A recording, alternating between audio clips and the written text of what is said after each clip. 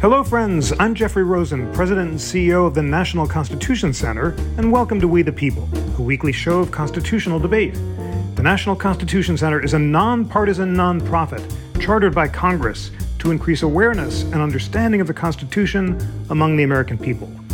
Last week, the Supreme Court heard oral arguments in Merrill versus Milligan. The court will decide whether Alabama's 2021 redistricting plan violated Section 2 of the Voting Rights Act. Joining me to discuss Section 2 and the stakes in this important case are two of America's leading experts in election law. Rick Hasen is professor of law and director of the Safeguarding Democracy Project at UCLA. His most recent book is Cheap Speech: How Disinformation Poisons Our Politics and How to Cure It. Rick, it is wonderful to have you back on We the People. It's always great to be with you, Jeff.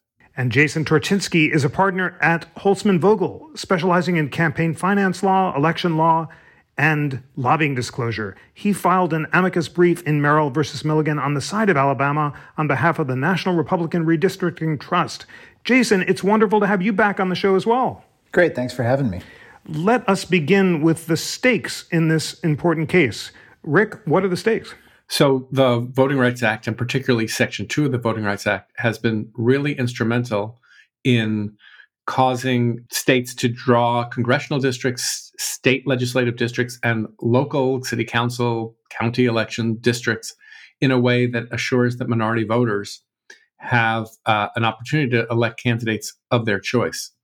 And what's at stake if the court rethinks how Section 2 of the Voting Rights Act works is a potential diminution in the number of minority-preferred candidates that are actually elected to office. So it's about how much representation on the basis of race, in order to make up for racial discrimination in the past, the Voting Rights Act is going to allow. Jason, how would you describe the stakes in the case? I think this case is really important because legislatures and other map drawers need some guidance between when they consider race too much and when they don't consider race enough. If they don't consider race enough and they violate Section 2, then they have a problem. If they consider race too much when they're not authorized to do so, then they violated the 14th Amendment. And this sort of, if I veer too far to the left, I hit that side of the bowling alley. And if I veer too far to the right, I hit the other side of the bowling alley, has been a challenge for legislatures for about the last 40 years since the Supreme Court came up with the Jingles test. Justice Roberts recognized that when he wrote in his denial from the grant of the stay in Alabama. And I think this is a real opportunity for the court to provide some clarity. Over the last 15 years or so, every time a state has attempted to draw an additional majority-minority district, it's been struck down as a 14th Amendment violation. And now Alabama is being told, well, you guys got it wrong and you should have drawn an additional majority-minority district. So, states are in a real quandary here. And I think this case is an opportunity for the Supreme Court to sort of bring some clarification to those two borders of the bowling alley. Rick, Jason described this as a case that raises the question, when do states consider race too much and when don't they consider race enough, suggesting a tension between the Voting Rights Act and the 14th Amendment. Tell us about the history of the Voting Rights Amendments of 1982, how they responded to the Supreme Court's decision in the Mobile case, and the way that they've been interpreted for a long time under the Jingles test to help our listeners understand this complicated area of law. Sure. I guess I'd start by saying I don't agree with Jason's characterization of the tension, but we can get into that a little later. Let me just talk about the history. So let's go back to before 1965. There was tremendous racial discrimination in voting in the United States, lots of parts of the United States, but especially in the South. The rates at which African-American voters were able to register to vote was incredibly low. We shouldn't even call them voters. They were citizens who were disenfranchised. And the Voting Rights Act came in 1965 and did a number of things. One of the things it did was it provided federal registrars to go down to register people to vote, provided all kinds of protections against things like literacy tests, which were used in a discriminatory way to frustrate voting and frustrate registration. And it imposed something called preclearance, which said that states with a history of racial discrimination in voting had to get federal approval before they could make changes in their voting rules and have to show that those changes wouldn't make minority voters worse off. That's Section 5 of the Voting Rights Act. That provision was very effective in assuring that there was no backsliding. And that provision was in place until 2013, when the Supreme Court held that it violated the sovereignty of states because there wasn't current evidence that these states that were covered by Section 5 were discriminating in a way that they had in the past. So there was this anti-backsliding provision in the law in 1965, and it was very helpful. The registration was very helpful. African-American registration rates went up. But one of the things we saw was that, let's say you have a city council, and let's say that 60% of the voters are white and 40% of the voters are African-American, and all the city council members, let's say there's 5 of them, are elected at large. Everybody votes for everyone. What we'd see in certain places where whites tended to prefer one set of candidates and African-Americans preferred another is you'd have an all-white city council, even though African-Americans made up about 40% of the area. They didn't get to elect representatives of their choice because whites and blacks were voting for different people. So there was some constitutional litigation that was brought, and litigation brought under the Voting Rights Act, saying that when you have a situation like this, it's unconstitutional, it's illegal. And what the Supreme Court said in a 1980 case called City of Mobile versus Bolden is that in order to bring a constitutional claim of vote dilution, that you don't have a chance to elect candidates of your choice, you have to prove that drawing of the district lines, or the failure to draw district lines, the creation of an at-large district, was done for racially intentionally discriminatory reasons. So it wasn't enough to show a discriminatory effect, you had to show a discriminatory intent. In response to that, in 1982, Congress amended the Voting Rights Act, and they amended in particular Section 2 of the Voting Rights Act. And the key language here is that it said that minority voters should have the same opportunity as other voters to participate in the political process and to elect representatives of their choice.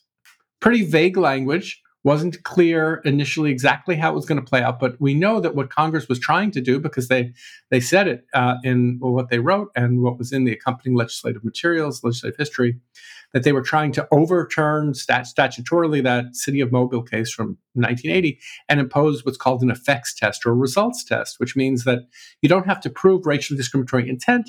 You just have to show that the effect is one where minority voters have less opportunity to participate in the process. And then in 1986, the Supreme Court decided a case called Thornburg versus Jingles. And in that case, the Supreme Court told us what Section 2 of the Voting Rights Act means in the context of redistricting. And they basically said it's a complex analysis. First, there's a 3-part test.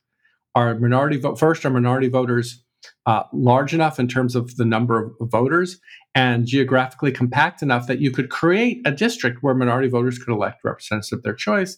Second, are the group of minority voters politically cohesive? Are they supporting the same candidates?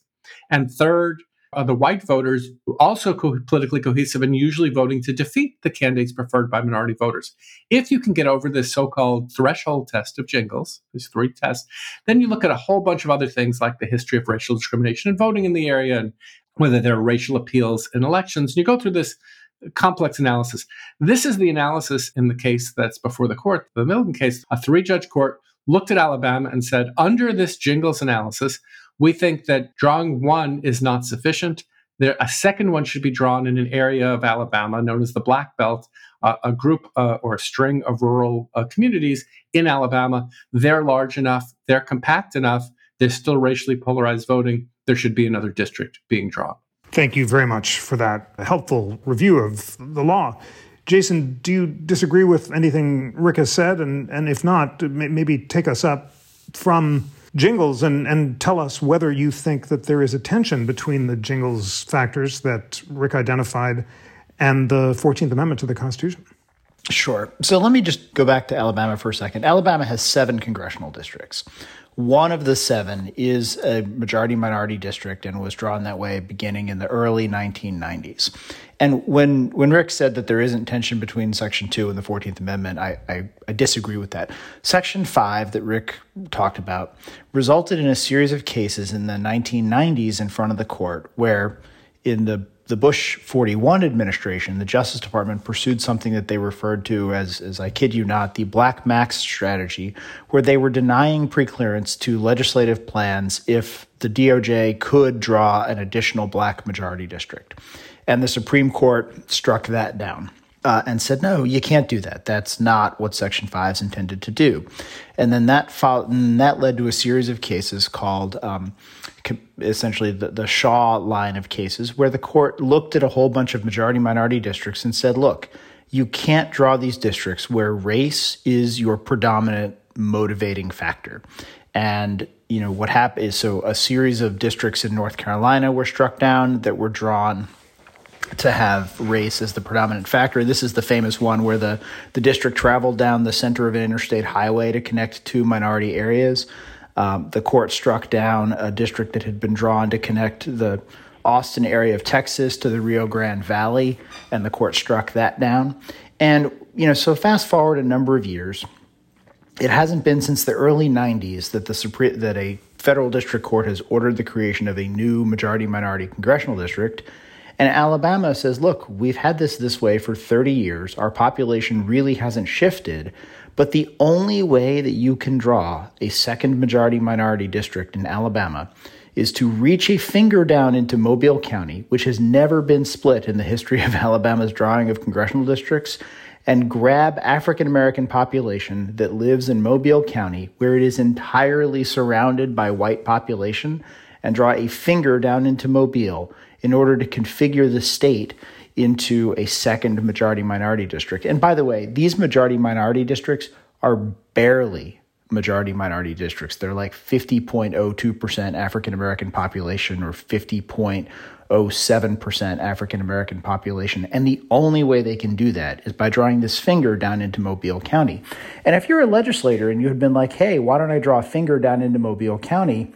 Legislative counsel would likely have told you, no, you can't draw on the purpose of race. And if you draw that finger down into Mobile County and you carve carefully around African-American neighborhoods in Mobile to connect them to African-American communities on the far eastern side of the state, some 180 miles away, the only reason you did that was race. And the Shaw line of cases would tell you that's unlawful.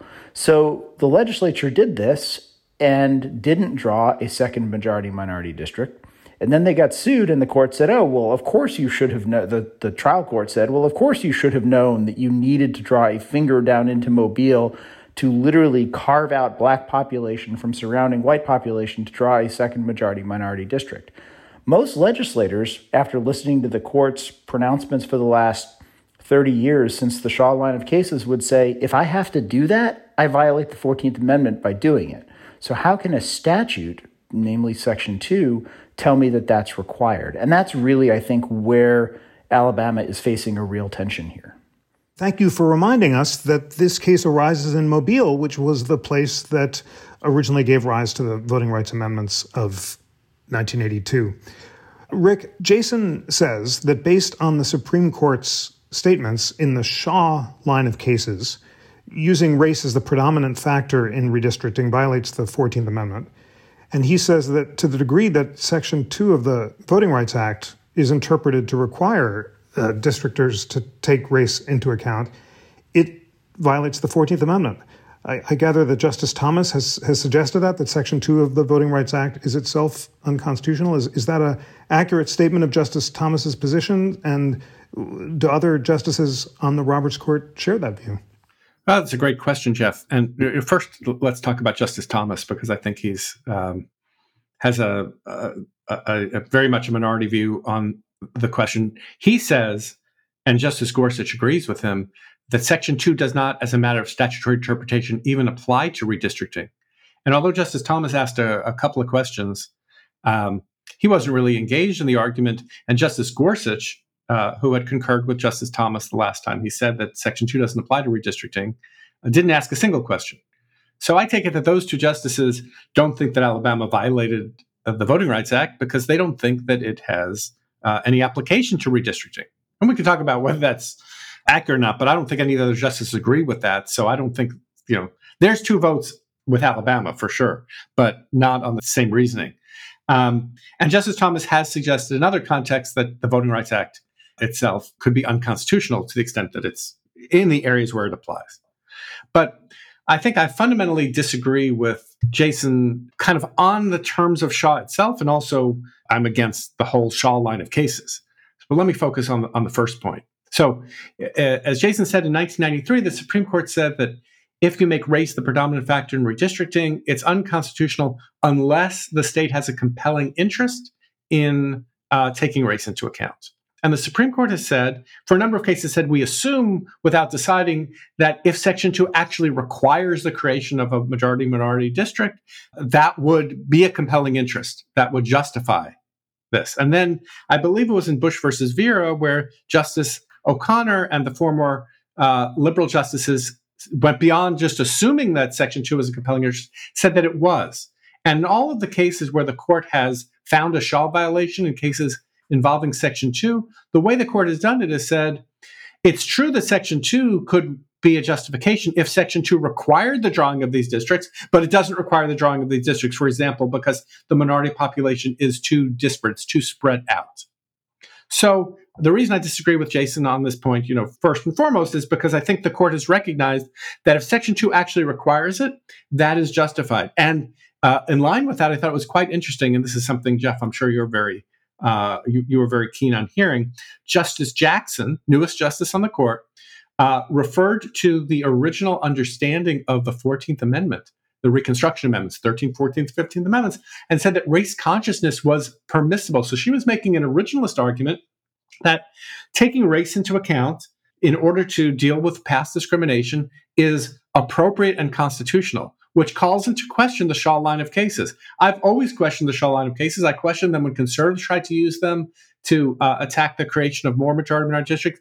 I questioned them when people on the left in more recent years have tried to use it. I don't think it really is a cause of action because it's not about vote dilution. It's about the message that is supposedly sent when voters are divided by race and put into districts. But putting that aside, I think on its own terms, Shaw is not a problem when it comes to Section 2 of the Voting Rights Act. And that's why I disagree with Jason's initial statement that there's this tension. I think there was this tension when we had Section 5, which, on the one hand, you had this no backsliding provision. On the other hand, you had don't take race too much into account. I think with Section 5, there was much more of this tension. But I don't think properly interpreted in the Jingles case in 1986 that there is this tension, especially given what the court said in Bush versus Vera.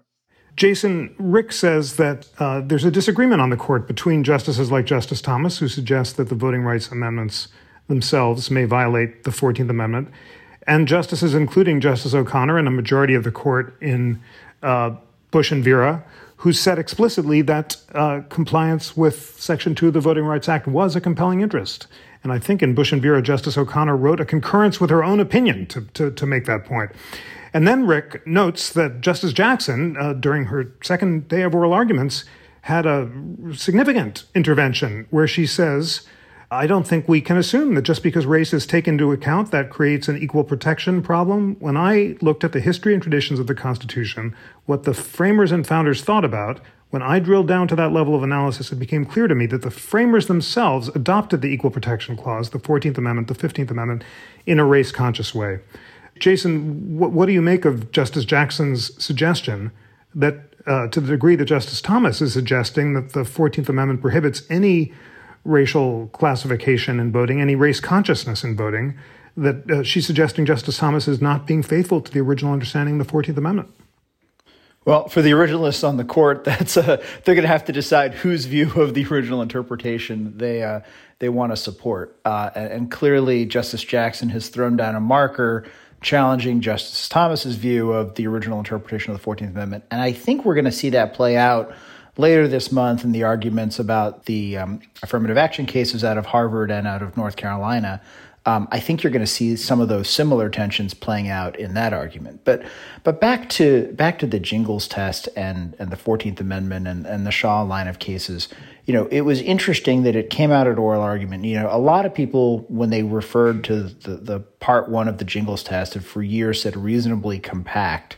And the justices pointed out that what they actually said in Jingles was reasonably configured, right? And so the question is it reasonable to ask Alabama to require Alabama to draw that finger down into Mobile to carve out black population to draw a second district or not? And I think that, if you listen to the questioning of Justice Alito and Justice Jackson, both of Alabama and of the other two parties that presented oral argument, the question really is, how do you determine what a reasonable configuration of a majority-minority district is? And I'm counsel for Louisiana in essentially a parallel case called Robinson that's been stayed and held in abeyance pending the outcome of Merrill. But in Robinson, when the plaintiffs in the case came up with their reasonable interpretation, basically what they did to draw their second majority-minority district was take every major city in the eastern two-thirds of Louisiana and divide those cities between their black neighborhoods and their white neighborhoods and said, oh, no, that's a wholly reasonable configuration. Well, if the goal of the Voting Rights Act is to reduce discrimination in voting, and plaintiffs these days say, no, the only way to essentially not discriminate is to discriminate, that's kind of a challenge for the notion that we're not supposed to be discriminating. And I think that's really what Alabama is saying here, which is, look, how am I supposed to not discriminate on the basis of race if I have to go reach fingers down into some counties and reach from the far southwestern corner of the state to the far eastern corner of the state to configure a district that makes a bare majority minority? And how does that afford an equal opportunity, and how is that a reasonable configuration? And I think that's really what this case is going to turn on. Rick, Jason has emphasized Justice Alito's language about was the district reasonably configured. Justice Kagan responded in her questions, there's no indication in Jingles or in any of our cases that the court did mean reasonably configured in the way that Justice Alito suggests. Describe the disagreement between Justice Alito and Justice Kagan about the reasonably configured test and why that's important. I think it's worth backing up for a second before we get there and talk about what Alabama's really arguing. And they had essentially two arguments. The first one is Jingles' test is wrong. You basically have to show intent. And we have to rethink what Section 2 means if you look at the language of Section 2 itself. The Supreme Court's gotten it wrong since 1986. And that got no purchase on the court. And Alabama's Attorney General barely defended or didn't even defend that position. So then there was this backup position. It was I felt like when I was listening to the oral argument, Alito was making the arguments for Alabama. And to some extent, Justice Jackson and Justice Kagan were making arguments for the challengers. What I think Justice Alito was getting at, remember I talked about Jingles has a 3-part threshold test and then followed by this totality of circumstances. What I think Alito wants to do is he wants to tweak or alter the first part, which requires that the minority group be large and sufficiently compact that you can draw a district where minority voters could elect representatives of their choice. And that's been a test that's been really easy to apply. Even Chief Justice Roberts, when he dissented from the stay in this case, said, yeah, if you apply Jingles, it's a no-brainer. Yeah, the 3-judge court unanimously agreed that it was a violation of Jingles. In fact, the districts that were drawn by the court were more compact than the districts that Alabama had drawn for itself. And so, Jason is saying, oh, nobody knows how to draw these districts. We know quite well how to draw districts under Jingles. This was compact enough as these standards go. So what Justice Alito seems to be trying to do is to embrace Alabama's backup argument, which is you don't have to draw a minority opportunity district, a district where minority voters can elect representatives of their choice, unless if you are using just race-neutral traditional criteria like protecting incumbents, looking at the lines where the city and county boundaries are, that you would happen to come up with a minority district. It would turn a race-conscious statute, one that is deliberately race-conscious in order to deal with the problems of past discrimination, into one that's race-neutral. It would turn Section 2 on its head. And it's very much like what Justice Alito did in the Brnovich case, which we talked about on the podcast about a year and a half ago, or a little bit over a year ago, where he mangled Section 2 of the Voting Rights Act applied outside the context of redistricting. He pretends he's sticking to precedent, but instead he is not faithful to text or to history or to precedent. It's a radical rewriting of the Voting Rights Act in order to help white Republicans. That's what Justice Alito is doing. It is I would say, one of the most nakedly political moves I've seen on this court in quite some time. And in some ways, in my view, worse than what Justice Thomas is doing. Justice Thomas is, at least upfront about his disdain for these race-conscious laws, when I think Alito probably shares Justice Thomas's views, but not his courage. Jason, strong words from Rick. He says that Justice Alito is rewriting the first of the Jingles test to replace the requirement that the racial or language minority group is sufficiently large and geographically compact enough to constitute a majority in a single member district, to ask districtors to draw districts using race-neutral criteria. And he says that this would be a nakedly political act that is not faithful to text, history, or precedent. Do you agree or disagree? And how do you view Justice Alito's test? I mean, I'm back to the tension that legislators face here, right? Keep in mind that Alabama was one of the states that actually lost a 14th Amendment case the last decade. The Alabama Legislative Black Caucus case came up to the court twice, and the Alabama legislature was told by the U.S. Supreme Court and by a 3-judge panel that it was too race-conscious when it drew majority-minority districts. So you take a legislature that has just lost in front of the Supreme Court because they were told that they were too race-conscious, and then they go back and they try to basically maintain a status quo, and then they're told, oh, nope, when you drew your congressional districts, you shouldn't have maintained the status quo. You should have made a radical change with race at the top of your mind, when we just told you that you were wrong to do that when you redrew your legislative districts last decade. So the tension that these legislators face is incredible, and I think that's what Alito is trying to wrestle with. And, if you go back to kind of the where African-American population is in Alabama, and you go back to the Alabama Legislative Black Caucus, not the Supreme Court decision, but the last decision on remand from the Supreme Court when they had to redraw their districts to be less conscious of race, Judge Pryor, who was also the prior Attorney General of Alabama, and this is Bill Pryor, not Jill Pryor, from the 11th Circuit, was sitting on the 3-judge panel, and he described the different minority populations in Alabama and how they're geographically separated from each other. I believe he described 5 different pockets of minority population. And he kind of described geographically where they were in relation to each other and basically said they're really not connected. And so in order to achieve what the Alabama plaintiffs want to do, you're literally trying to come up with creative ways to have computers come up with a configuration that draws together what are, as Judge Pryor described, 5 different distinct minority population centers and trying to combine them into, in this case, 2 districts. So I think that's what Alito is trying to wrestle with, which is how do you tell the legislature when they drew the majority minority districts that they drew too many and they were too majority minority, but here, they should have known to draw 2 districts combining 5 distinct, populations into districts that were barely majority minority, including the kinds of hooks and fingers that the court has previously told legislators they couldn't do. How is a legislature to know that there's a compelling interest here that requires them to draw the hooks and fingers to combine the disparate populations when drawing what they drew last decade on their legislative maps was okay or was not okay? So the tension, I think, is there. And I think Alito gets that tension from a legislator's perspective in some ways more than other current members of the court. Keep in mind when Justice Alito was growing up, his father was the director of legislative services for the state of New Jersey.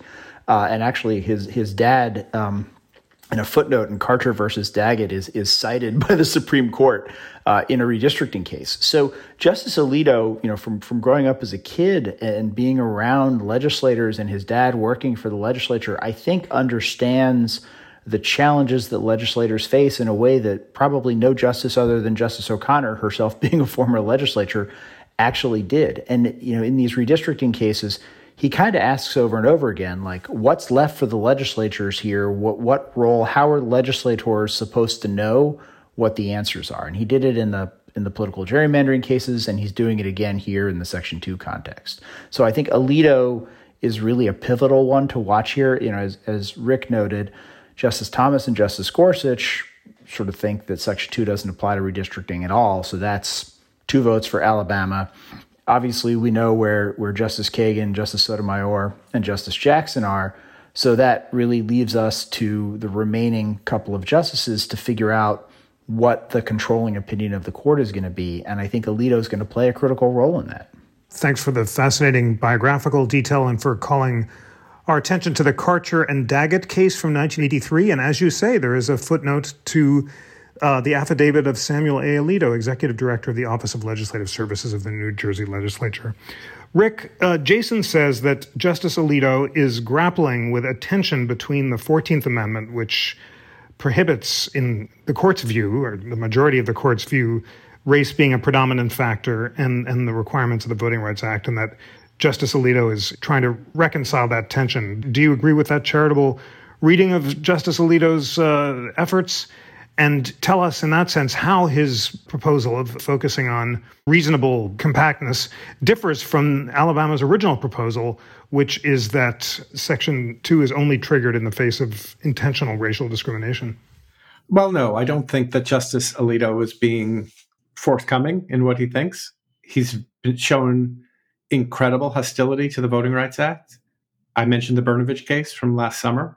There was also Abbott versus Perez, a Section 2 case out of Texas, where Justice Alito did a lot of damage to the Voting Rights Act. I wrote a piece. People listening can Google the Supreme Court's pro-partisanship turn, where I analyze how Justice Alito in Abbott versus Perez said things that made it easier for white Republicans to maintain as much power as possible in their states. So, for example, you have to presume that a state legislature acts in good faith.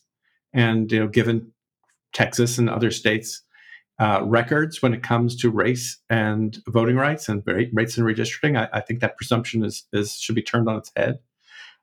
He's been uniformly hostile. When he filled out an application, if we're going back in history, Jason talks about Alito remembering his dad working on drawing districts. We can go back to his application to work at the Justice Department, where he talked about the Warren Court's one-person, one-vote cases as one of the things he was really opposed to. This is a justice that does not embrace democracy.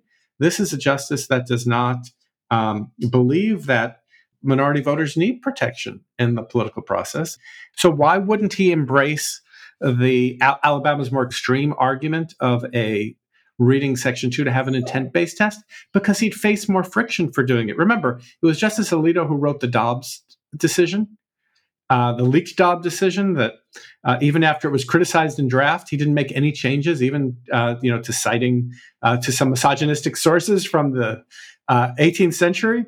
Justice Alito, has already taken a hit somewhat, and why not just do the same thing, which is essentially weaken protection for minority voters without taking the hit of saying you're overturning precedent, overturning the Jingles test. So it's just a cheap and I would say disingenuous way to try to water down or weaken the Voting Rights Act. Jason, before we leave these points, do you believe that Alabama was right to argue that Section 2 should be interpreted to have an intent requirement? And do you think that Justices Thomas or Gorsuch or any other justices may agree with them? Thomas and Gorsuch are where they are on Section 2. I don't think whether there's an intent requirement or not is going to move them. I think most of the justices would probably say it's an effects test, not an intent test, following the congressional action after City of Mobile. So I don't know that that's where this case is going to turn.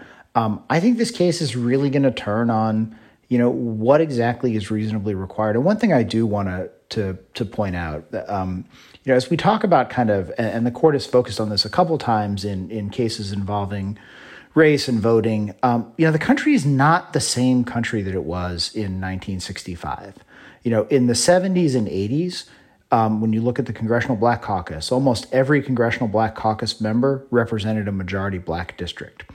These days, more and more African-American members are representing districts that are not majority-minority. I think something like less than half of the Congressional Black Caucus currently represents majority-minority districts. So this notion that minority representatives are only going to be elected if you have a majority-minority district is proving less and less true over time, which I think actually shows that some of how our society and our culture has changed, where people are, less likely to vote on race lines than they are on party lines. And, one of the things about Section 2 that I think we have to keep in mind, it says on account of race, right? So it's not disputed, right? It's a factual matter that, in most places around the country, something like 90+% of African American votes for Democrats, right? And that doesn't vary depending on whether the candidate is white or black or Hispanic. That's just the vote for the Democratic candidate. And there's actually a prior judicial ruling from this last decade from Alabama where the judge, the district judge that dismissed the claim against the Alabama judiciary kind of chronicled this and said, look, what gets reflected here is not necessarily motivated on the basis of race, but the fact that Democrats in Alabama are losing statewide elections is the decline of the Democratic Party. It's not a racially motivated thing. It's just the decline of the Democratic Party in Alabama. So, Section 2 also says on account of race, and I don't think we've sort of broached that subject here, but I think you've got to have some showing that this isn't just a partisan issue, right? Because if you look back at these cases over the last 10 years, Democrats brought a lawsuit in Virginia and said, no, you didn't need a second black congressional district there. Why? Because they thought it would benefit the Democratic Party.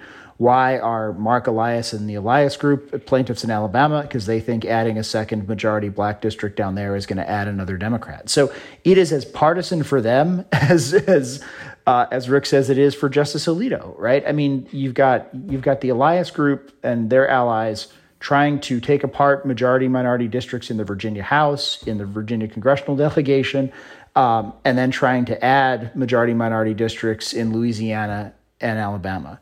Why? Because they're motivated by partisanship, not motivated by expanding the number of minorities in the legislature.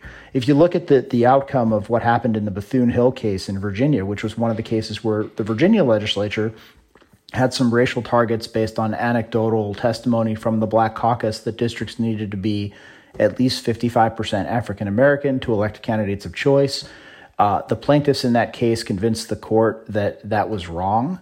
And when the special master redrew those districts, two of the districts were dropped from north of 55% African American to, I think one was dropped to 52% and one was dropped to 49%. And guess what happened in the 2021 elections?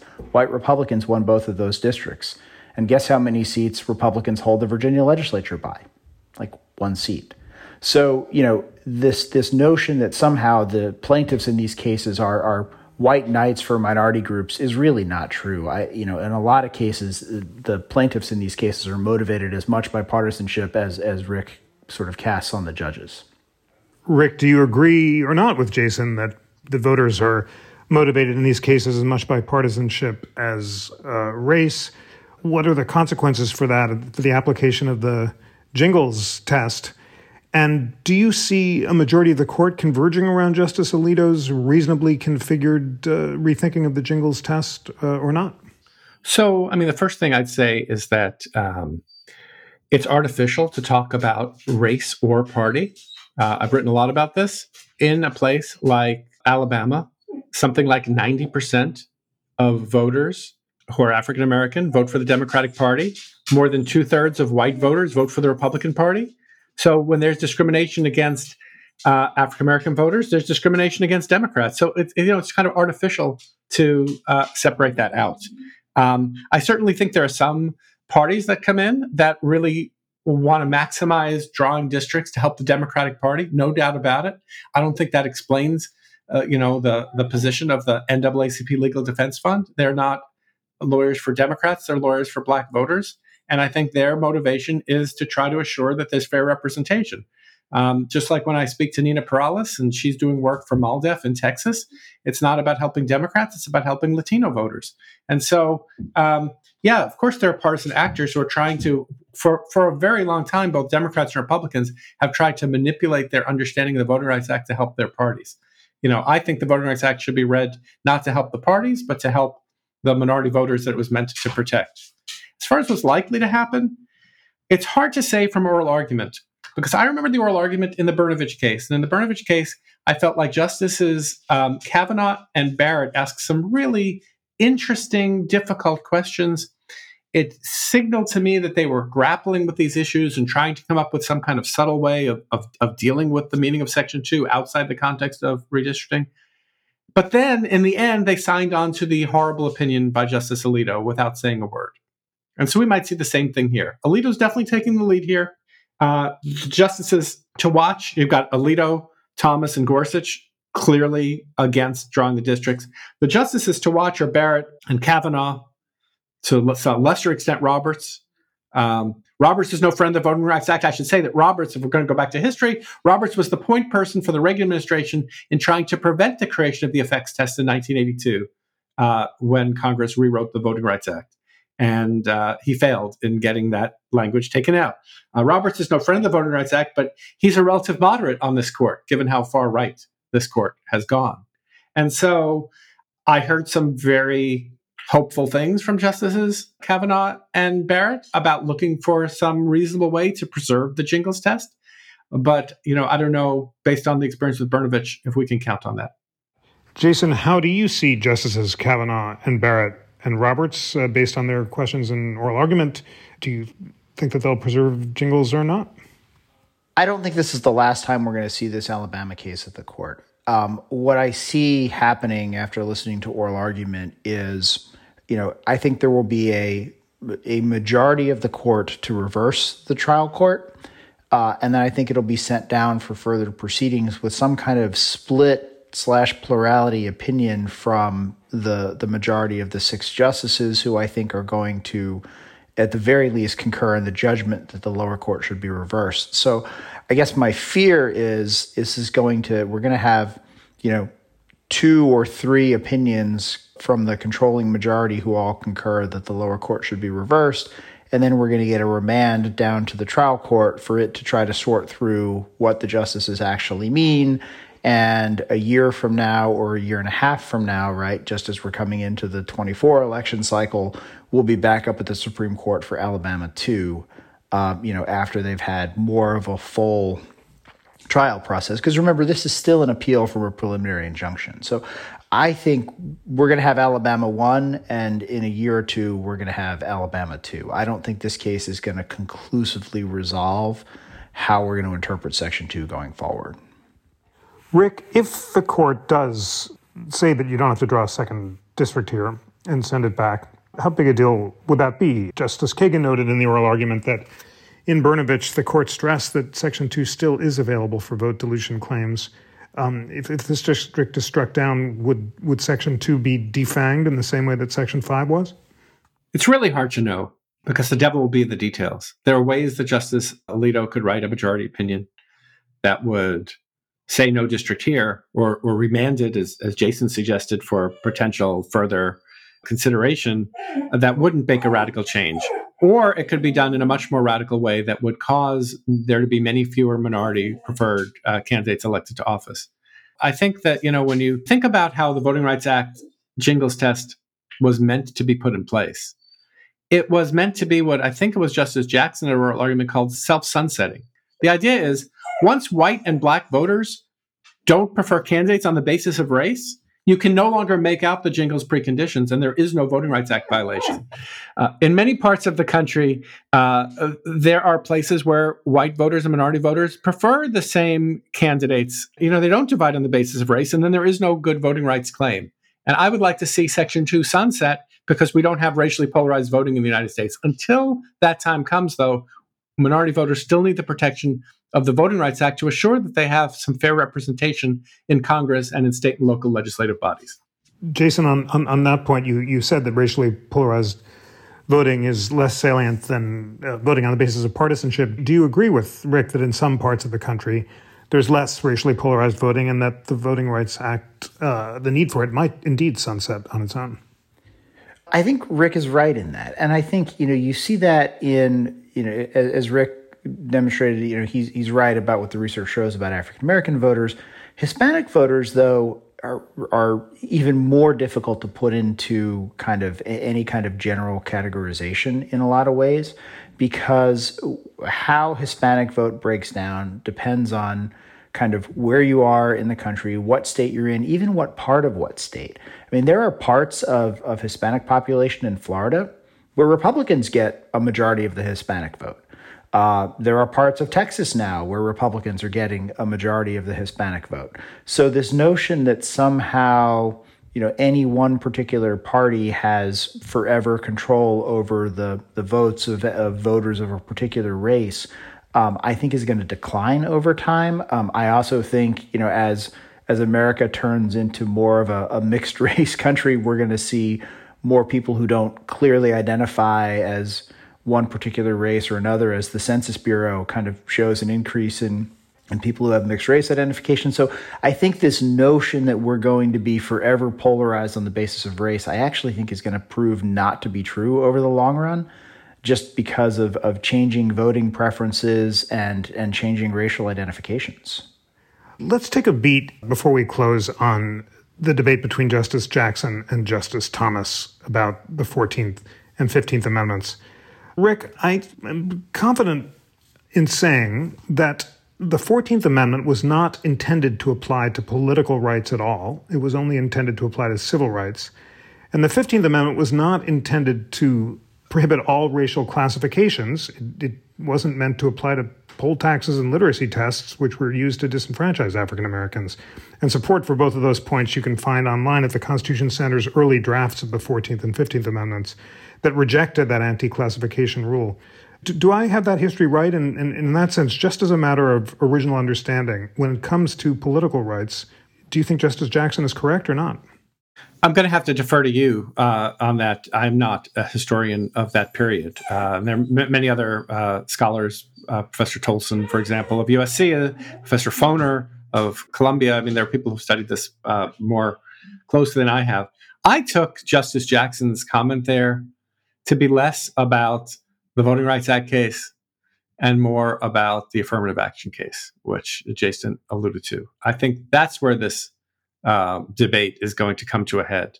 If you take originalism seriously, and the original understanding of the 14th Amendment was that you could have race-based classifications to deal with problems with race discrimination outside the context of voting, then affirmative action is potentially permissible under an originalist understanding.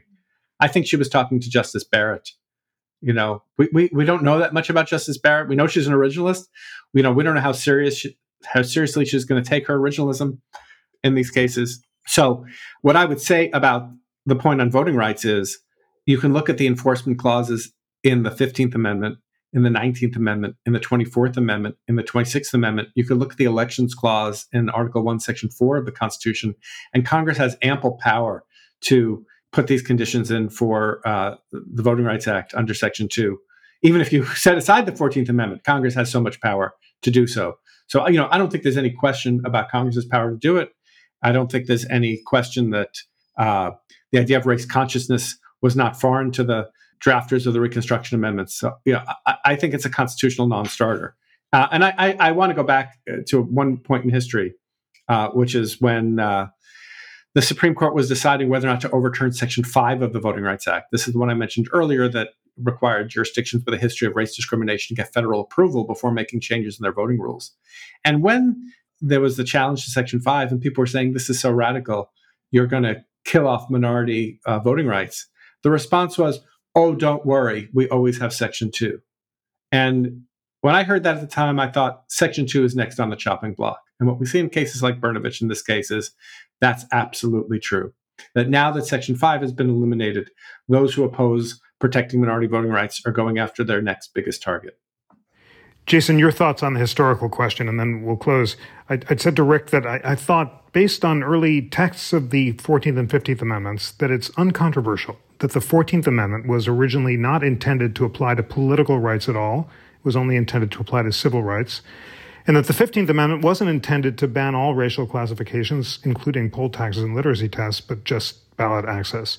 Do you agree or disagree with that historical claim? And what are the implications, do you think, for the debate between Justice Jackson and Justice Thomas? So I'm going to have to beg off from that debate as well, because I too am not a historian or historic scholar. I think we're going to see Justice Jackson and Justice Thomas probably battle this out. And I think each of them are going to cite to historical analysis or historical documents that they support that support their view of those amendments. And I think that it's fairly clear which sides they're both on. So they're both going to make an originalism argument, thank you, Justice Scalia, but come out with vastly different interpretations of kind of their view of what an originalist interpretation would be. Who's right, who's wrong, I'm certainly not going to decide between the two justices, but it seems clear that the two of them are headed for a head-to-head battle on this, not just in Merrill, but also in the upcoming Harvard and North Carolina cases as well. Well, it's time for closing arguments in this excellent discussion, illuminating and deep about a really complicated and important issue. Rick, first closing thoughts to you. Based on the oral arguments, what do you believe that the stakes and legacy of the Alabama voting case will be? It's always hard to figure out what's going to happen from watching oral argument. I think the stakes here are very high. If the court sides with Alabama, it depends on how they side with Alabama. It will either be a small blow or a major blow against protection of minority voting rights in the United States. In contrast, if the court sides with the challengers to the Alabama redistricting, I think we'd be preserving the status quo, which is that the well-established Jingles test would be applied and minority voters would still be able to have opportunities to meaningfully have representation in Congress and in state and local legislative bodies. And so I think that's really what we're thinking about as we look forward. How much damage might the Supreme Court do, or are we going to continue to stay the course? And so we'll probably have to wait until somewhere close to June to find out the answer to that question. Jason, last word in this great discussion is to you. Based on the oral arguments, what do you think that the stakes and legacy of the Alabama voting case, Merrill and Milligan, will be?